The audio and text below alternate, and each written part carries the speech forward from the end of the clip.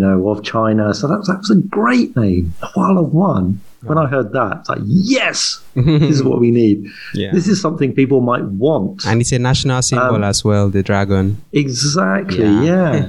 100% renewables. That's really a way to say 0% nuclear. And 100%, right, 100% renewables is not an energy policy. That's a campaign position.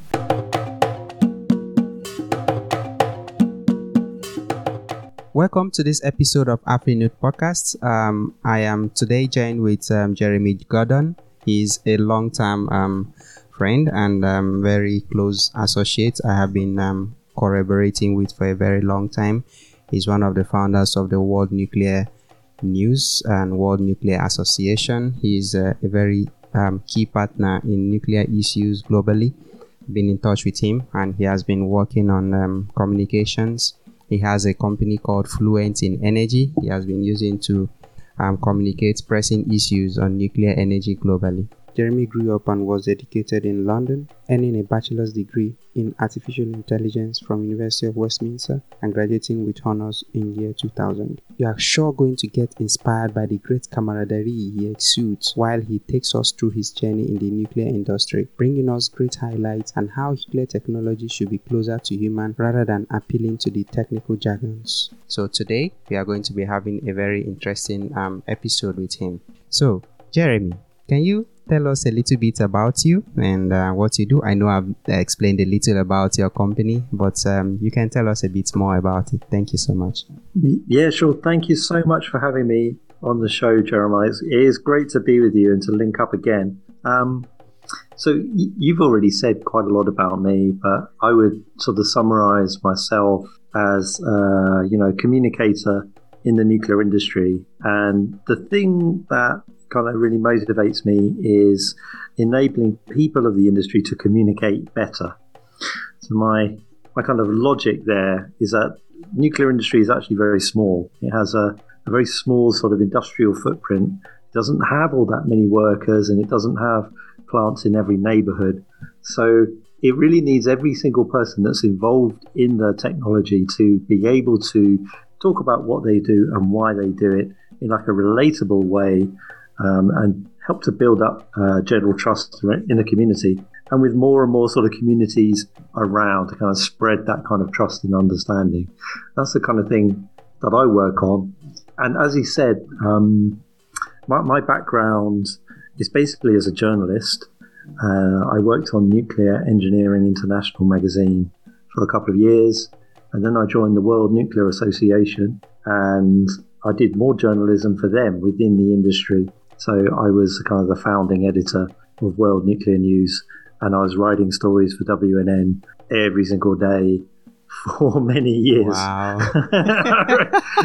that sounds like a very deep source of information. Like, how were you churning out those content every day? It was like it was really like a factory. We had a well-oiled machine to we were very good at listening at what was going on. We were getting all the press releases. We were looking at what was covered in the newspapers and, listening to what people are saying on social media. And then we would pick what we would write that day. There were usually 2 or 3 of us working on the news on any given day.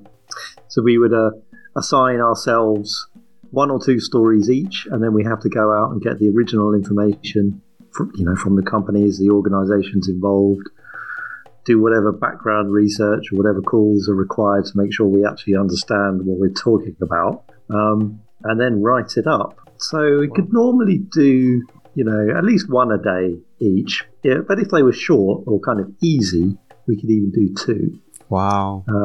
So we were just smashing that out every single day and getting it ready by about 4 p.m. Took about half an hour to assemble the email and fire that out to like 25,000 people or something. Oh my God. So that was my life for quite a long time. That's great.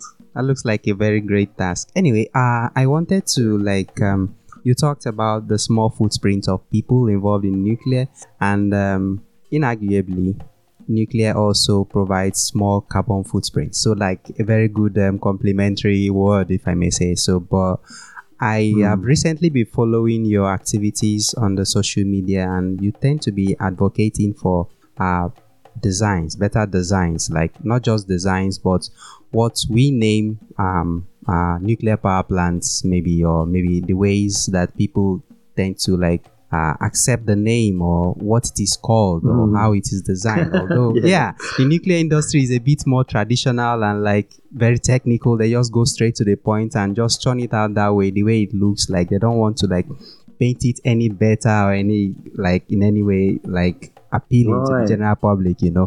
I remember like in Nigeria, you know, there's this soap called Sunlight soap. When it came out newly, it used to come in a very beautiful yellow pack, you know, and it's a Unilever product. And at that time when I was very young, I used to think it's a biscuit, like cookie, you know. So I get attracted to it because of the color of the packet. And when I get close to my parents will say, no, leave it, it's cookie, it's soap, it's a soap, it's not a cookie, you know. But I am attracted because of the color and the appealing design, like the way it is packaged, you get. So recently you'll be talking about this issue on nuclear, although the SMRs are coming up as a good alternative and should be more appealing to the public. But I think it's very important, since you've started talking about it, for the people that are making these new designs to take cognizance of the importance of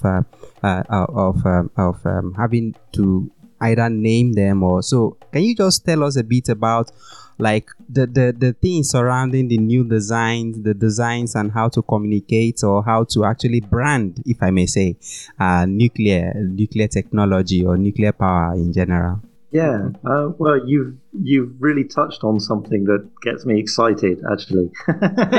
So something that's a bit of a problem for the nuclear industry is that it's always talking to itself. Wow. It's always talking to itself about its own issues.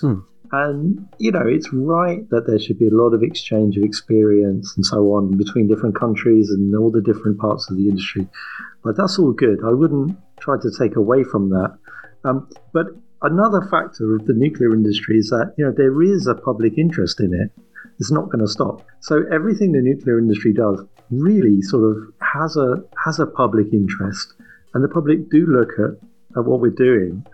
But we don't really recognize that. We don't build that into the way we communicate and the way this is the real issue, the way we name things, sometimes the issue you're talking about. So we come out with, you know, you could have a new reactor design. It could be the greatest thing ever, like really amazing advantages. And, you know, it has an acronym for a name. It's going to be called the MPR 1200 or something like that. Yeah. And what does that mean? It doesn't mean anything. It might mean like modular Korean power APR reactor. 1400. Yeah. Yeah. Like how is that good? It's not a good name. It's not a good name at all. But at the same time, we're asking communities to host this thing and to, you know, cherish it, to want to work there, and, you know, to invest in it for 100 years. Can't we come up with a slightly better name than an MPR, you know, 1200? I mean, a good example is, you know, some years ago in the 60s and the 70s, the UK and France collaborated to design a supersonic plane, right? Yeah. And you know this thing, it's called Concorde. And it used to fly. Yeah. It was just a beautiful and amazing piece of engineering, right? Yeah. It was just absolutely magic. But, you know, if the nuclear industry designed that, it would have been called like the Supersonic Plane 2000, something like that. It would have been called the SP 2000. It would have been all right. It still would have been an amazing plane. But, you know, the name Concorde, and actually, you know, it has a lot of benefits to it. It's a word that makes sense in English and in French. And it means, you know, a collaboration and an agreement, which the two countries have done. Yeah. And it even has, it sounds like kind of regal and first class, you know? Yeah, it's got that quality about it. Yeah. And it even has like a double consonant. It's like Concorde, right?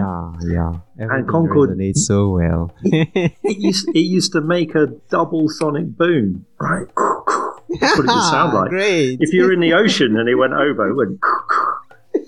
It's even got that built in. So, why can the nuclear industry not do that? Why can we not do that? So they nearly did it in China, where they kind of brought their designs together for the Hualong 1 reactor. Yeah. And Hualong means dragon, right? In China, which is, very kind of prideful, powerful symbol, of China. So that was a great name, Hualong 1. When I heard that, it's like, yes, this is what we need. Yeah. This is something people might want. And it's a national symbol as well, the dragon. Exactly, yeah. But now I see they don't refer to it as that anymore. They call it HPR 1000. Oh,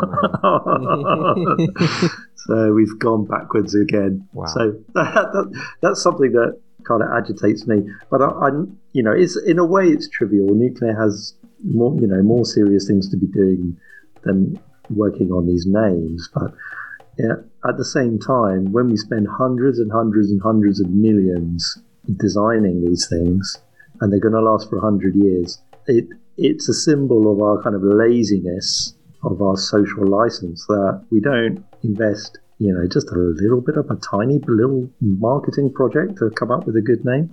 Yeah. But we can see, though, that the small reactor vendors are much more tuned into this.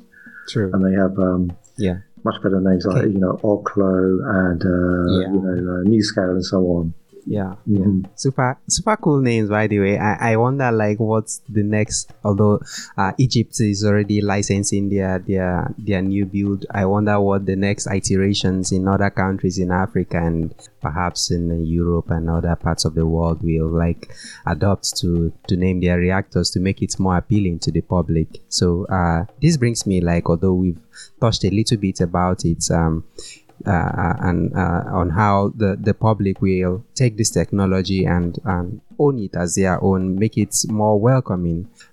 This kind of takes me to the next point I wanted to ask you about the fate of nuclear technology.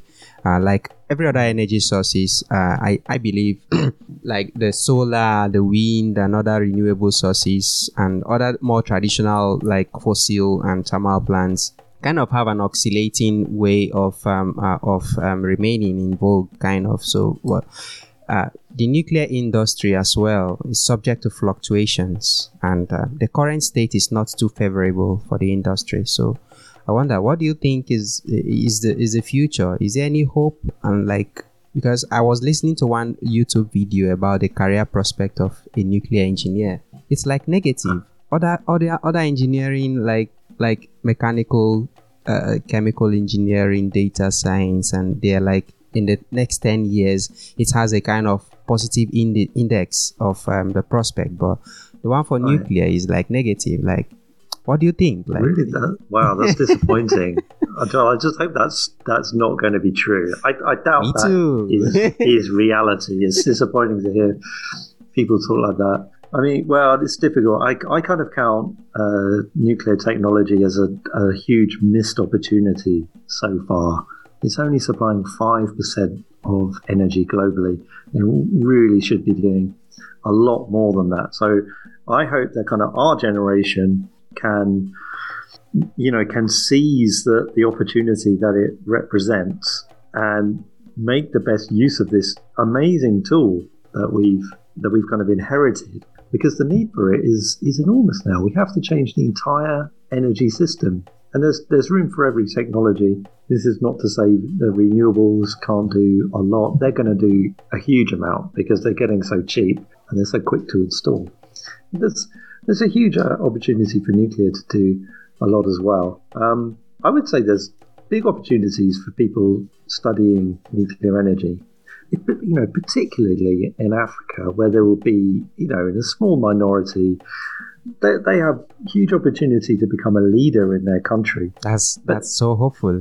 Thank you. Yeah, and I'd say even if they get that qualification, even if they don't end up working in nuclear, because whatever happens in life or in the industry, an engineering degree and physics means technical problem solving, and it means being able to analyze a problem and solve them from sort of first principles. It probably means computer programming, stuff like that, which is all applicable to other technical areas as well. So I would absolutely recommend to them as a great thing to be doing. All right. That's great. I sincerely appreciate the answer. And I just wish I was clever enough to do it. That's the only thing. Come on. I mean, being able to communicate it's high. I mean, it's already it's a great treasure to let people know what it means to have this. And many African countries are sending a lot of their citizens to different developed parts of the world to learn the science and the different aspects of nuclear engineering and technology. So that's kind of a sign of a good future, if I may say. I think what we need is we need lots and lots of engineers of different kinds to solve all the problems in the world, right? Yeah. But I think the people who can be super, super powerful have that kind of engineering base, perhaps, but they also have maybe built into their studies or in their life experience, they also have a kind of a social or kind of creative view as well. Yeah. And so if that's possible in your engineering courses to take a bit of sociology, a bit of communication or business, nuclear industry needs people who are better at business. Innovation, so that we can really take it forward as well as just doing engineering, which we're already good at. I kind of feel very privileged to be talking with you because you live in a country where they are constructing the nuclear power plants. That should be there's the Sizewell and then there's the Hinkley Point C, right? The Hinkley Point C is the one under construction, and the Sizewell is still under deliberation, right? Exactly right. Yeah, Hinkley Point C is doing really well. Okay. And we really want the government to make a move to help Sizewell happen. That's great. So it brings me to the question, like some African countries are embarking on their first builds. And coming from a nuclear country where you have the Magnox technology and those very wonderful, amazing technology that has been proven and is well established in the UK, I wonder, like, what kind of lesson and what kind of points do you think the newcomer countries should to actually hold up their sleeves, like when they are coming up on board, like when the decision makers are making their decision or during the construction or at different stages? Like maybe from your experience or what you've learned.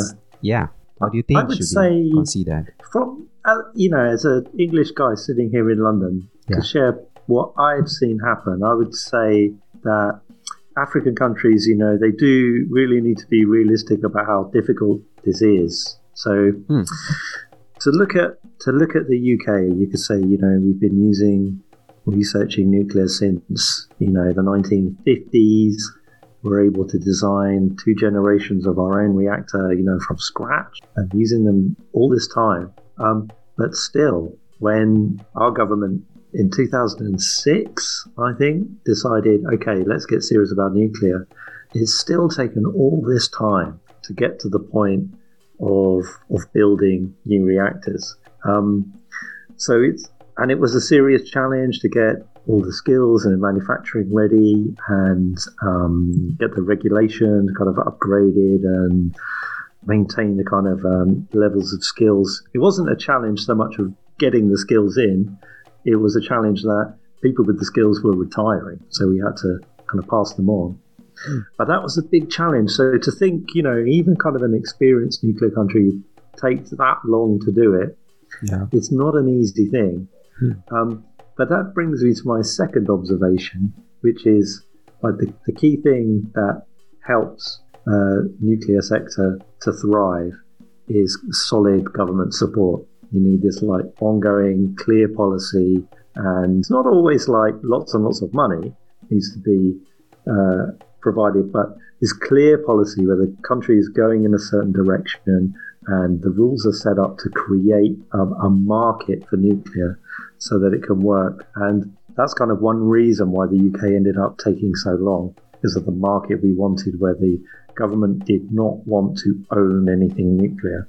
Okay. So Yeah, So if it that's had, because yeah. So if it had opened the door for private investors earlier, it would have been a bit more quickly achievable. Is that what you're saying? it's kind of, well, the private investors, the interest wasn't quite there because there's a lot of risk in the construction phase. Okay. Because it could go on too long, could get quite expensive. So you need a kind of a team effort where the government is going to do what it can to mitigate that risk or even take a share of that risk. And that, we hope, is what's going to happen for Sizewell. It will have a kind of a financial deal of its own. And it's quite likely that the government will support the construction, and then once it's built and running, sell its stake to the private sector. Okay, that sounds interesting because recently I read over the news there's a company in Nigeria, Transcorp Energy, that is trying to make a very strong move to get in a reactor, a nuclear power plant for Nigeria. So it came as a surprise to me. And you saying that having private investors, like, because government don't want to take the financial responsibility, that's and making a very strong position in support of the move by that private company, because even right now in Nigeria, some oil companies, multinational companies like Shell, Chevron are already moving out of the country, perhaps because of the new energy in the future. So they are giving over their assets and whatever they've owned in Nigeria to some local companies. So perhaps if these companies have been in the business since the outset, it would have been an easy transition, if I may say, and the government will not have so much trouble managing these assets when these multinationals leave. So yeah, right. I mean, if any source of energy is such an important thing to a country, it's part of you can't have much economy without energy, right? Yeah. And right now, security of energy is super important. So really, the government of any country needs to have an ongoing involvement in anything of national strategic value. Yeah. Nuclear is no different. If the government says, private industry have to do it on your own, it's not really going to happen. You need the sort of investors, the government, and the vendors of the reactors to. Yeah. That's like a tripod on which it's possible to build. The tripod. That's a very great one. Yeah. So hopefully with smaller reactors, the sums of money come down and it gets more, just easier all around to do this. Yeah. I wanted to talk to you about the new the COP26 that is coming up, and the low carbon advocacy that is going around, and the climate issues going around, and how it's connects with nuclear. Nuclear seems to be very versatile, and it lends itself very, very in a very robust way to any low carbon requirements for energy or for anything it supplies. But it is always not considered, especially by the international body. I don't know, do you think this is sheer bad luck or kind of a happenstance?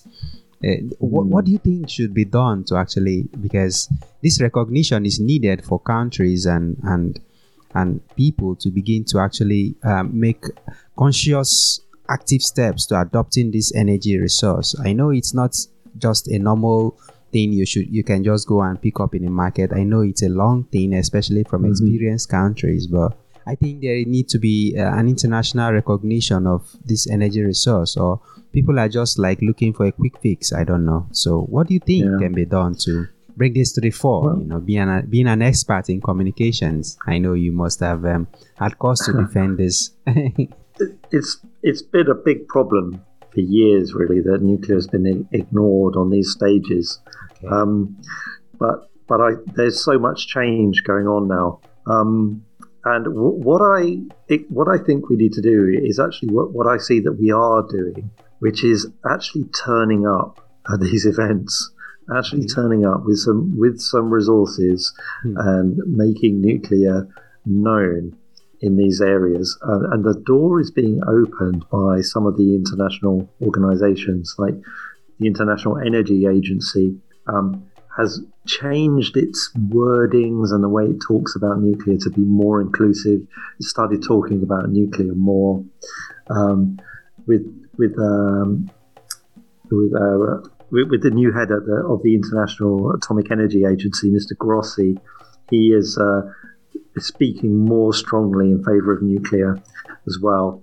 And this current COP meeting, the one that's going to take place in the UK at the end of the year, is a great opportunity because the UK is a pro-nuclear organisation, a pro-nuclear country.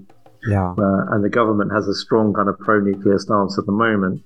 So it provides a great platform to just represent nuclear in a positive way. And that has been denied to nuclear for many years at these events.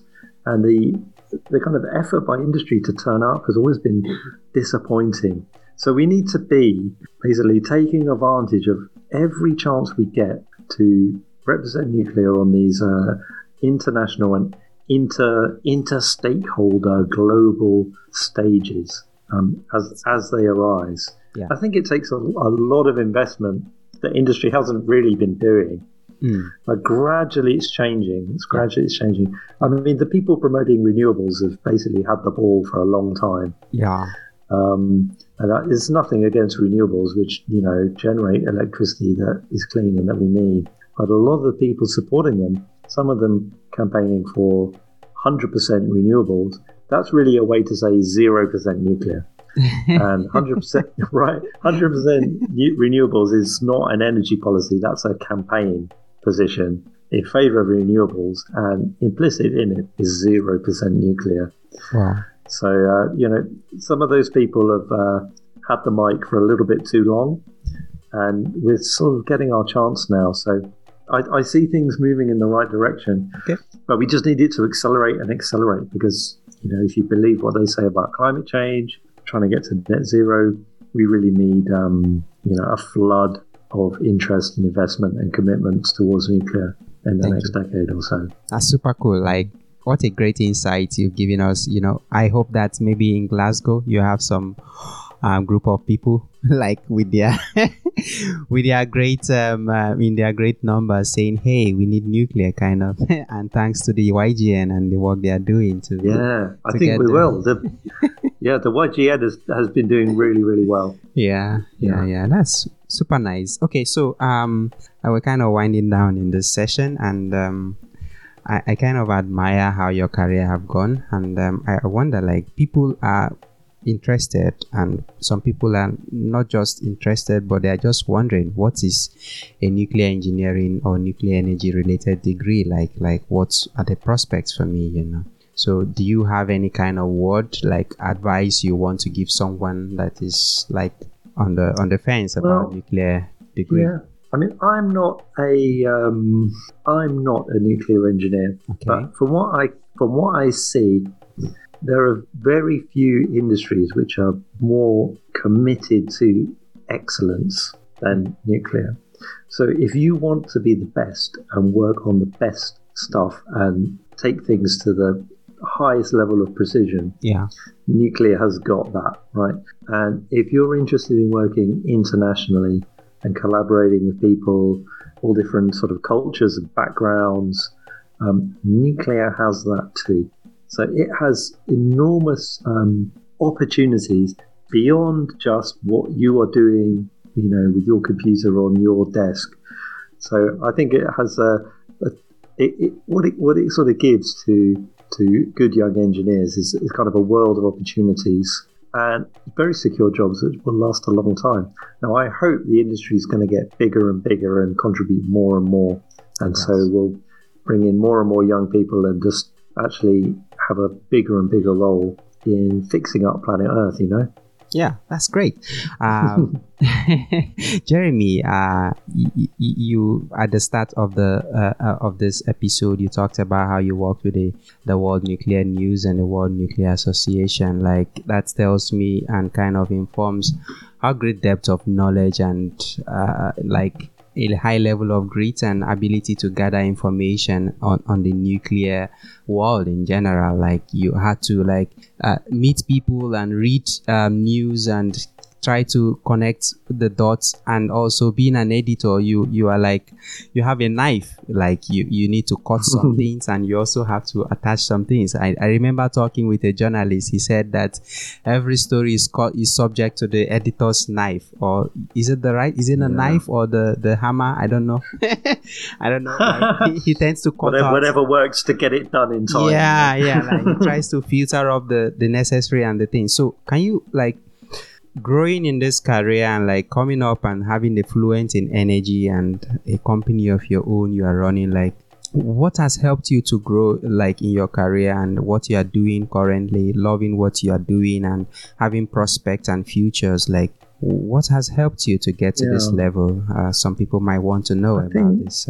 I'm pretty lucky, I think, and because I'm not the world's best writer, and I'm not an engineer, but I'm somebody who I can understand enough of the technical issues to explain to other people what's going on.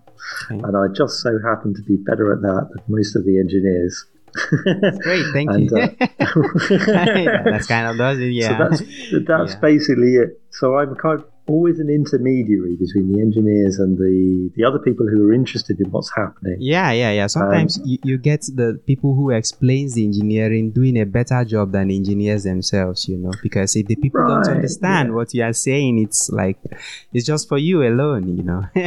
Engineers are like they're right into the detail, and you know, for them to do their work, they think about certain things, but that's not what it represents in the wider world always. So sometimes I come along and I'm able to see that and put it in different terms. And I've been really lucky that when I worked on the magazine Nuclear Engineering International and at the WNA as well, I was always meeting different people from every different company you could imagine and seeing all the different technologies and just kind of interrelating all those ideas and sort of seeing how they fitted together.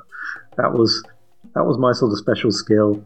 I found that I could do that pretty well, and people kind of liked my ideas. So, like, what's the? Yeah, that's really great.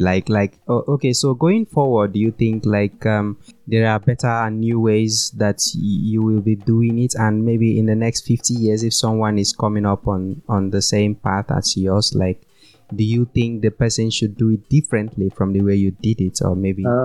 You sounded Okay, well, I mean, so now I've got my own company now, Fluent in Energy, and it's me as a consultant, and I'm really just trading mainly on the network that I built up in those other roles, the network and the knowledge. So I'm in a kind of a fortunate position that I have a kind of a global network I know people like you, right? So I'm able to get my bills paid by helping different people out. What to do differently? Perhaps I've got a kind of a unique position, but I just really hope that the industry will keep increasing its diversity, and so different kinds of people from different backgrounds, as well as different kind of mindsets and different approaches and different kind of alternative and additional skills around the core engineering will keep coming in. So perhaps my message is, if you might be different from a classic engineering personality, you might be different from a sort of a scientific background.